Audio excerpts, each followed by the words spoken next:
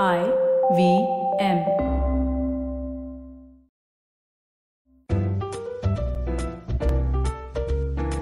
The Crocs Tales. Words आपके, कहानी आपके लिए by Anand Sivkumaran.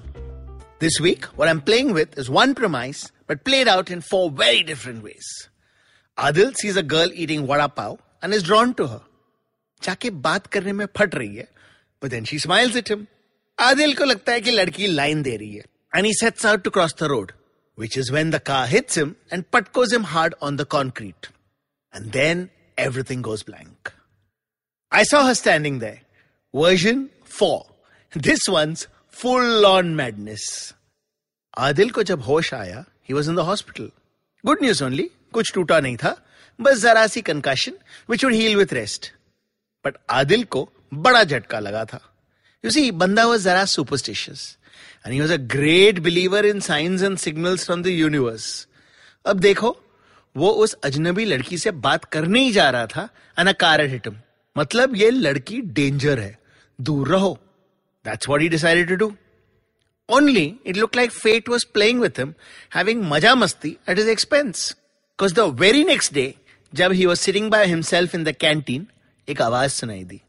Excuse me, is the seat taken? And when Adil looked up, it was that same girl smiling sweetly at him.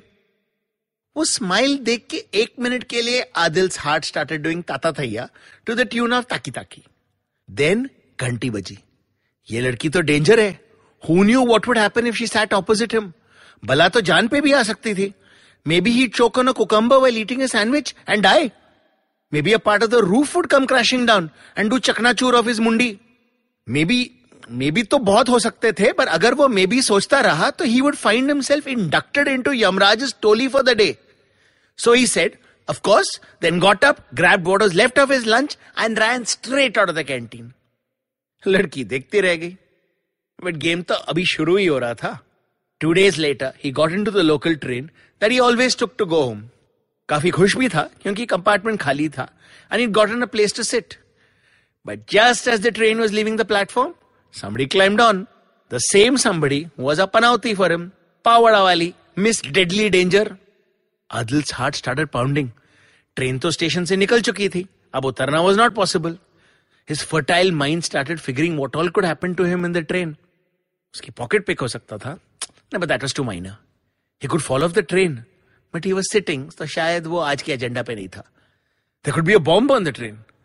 Adil started scanning every bag, every passenger, which wasn't difficult क्योंकि train में ज्यादा लोग थे नहीं. But the bearded fat guy in a shirt and pant with the backpack, थोड़ा villain type तो लग रहा था. उसकी आंखों में वो साइको सुसाइड बॉम्बर वाली बात थी. Now obviously Adil had never seen a suicide bomber, so you can appreciate उसकी दिमागी हालत कितनी हिली हुई थी that he actually believed that he was capable of spotting a terrorist with such ease. To add to his tension, the girl had come and sat opposite him. ऊपर से बात भी करने लगी, पाइलॉन साली. Hi. Adil क्या करता? भाग तो नहीं सकता था. Might as well be polite. Hi. You're the guy who had that accident that day, no? How are you now? ये तो जले पे नमक वाली बात हो गई. She was reminding him of the accident, telling him कि बेटा तू तो गया, उस दिन बच गया था, पर आज तेरी शामत है. And then the train stopped. Must have been some signal thing or whatever. Adil didn't care. To him, this was a way of escaping from the suicide bomber and the disaster ki dutni who was chasing him. He got up, jumped out of the train and walked till the next station. उसके पसीने छूट गए, पांव पे छाले पड़ गए. But he was feeling happy कि उसने मौत को चकमा दे दिया. But then in the middle of the night, he woke up with a big dihkyan wali thought. What if he had read the whole thing wrong? What if this girl wasn't the reason he had the accident? What if she was the reason he had survived the accident without any serious injury?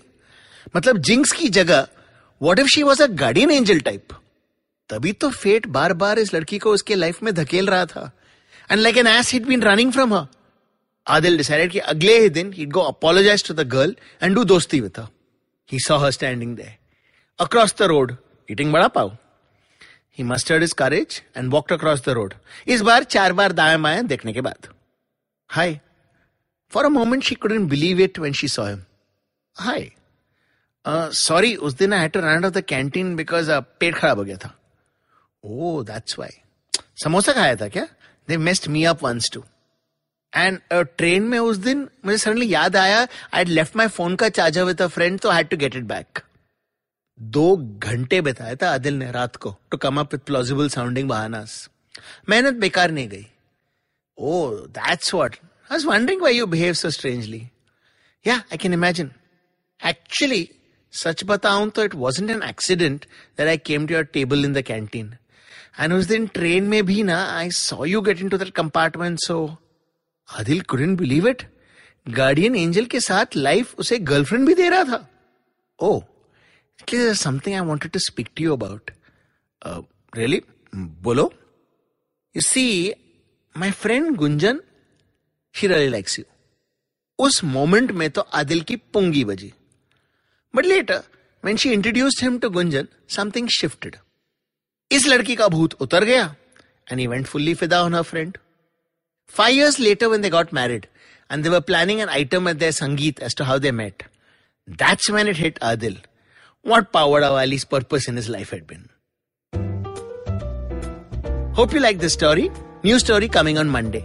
And if you'd like to suggest an idea or word for future stories, or you just want to give feedback, you can. My Facebook ID is Anand Sivkumaran, and I'm on Instagram as Anand Sivkumaran Storyteller. Or you can mail me on anand@planetcrocktales.com. That's ANAND@PLANETCROCTALES.com. Till next time, ciao.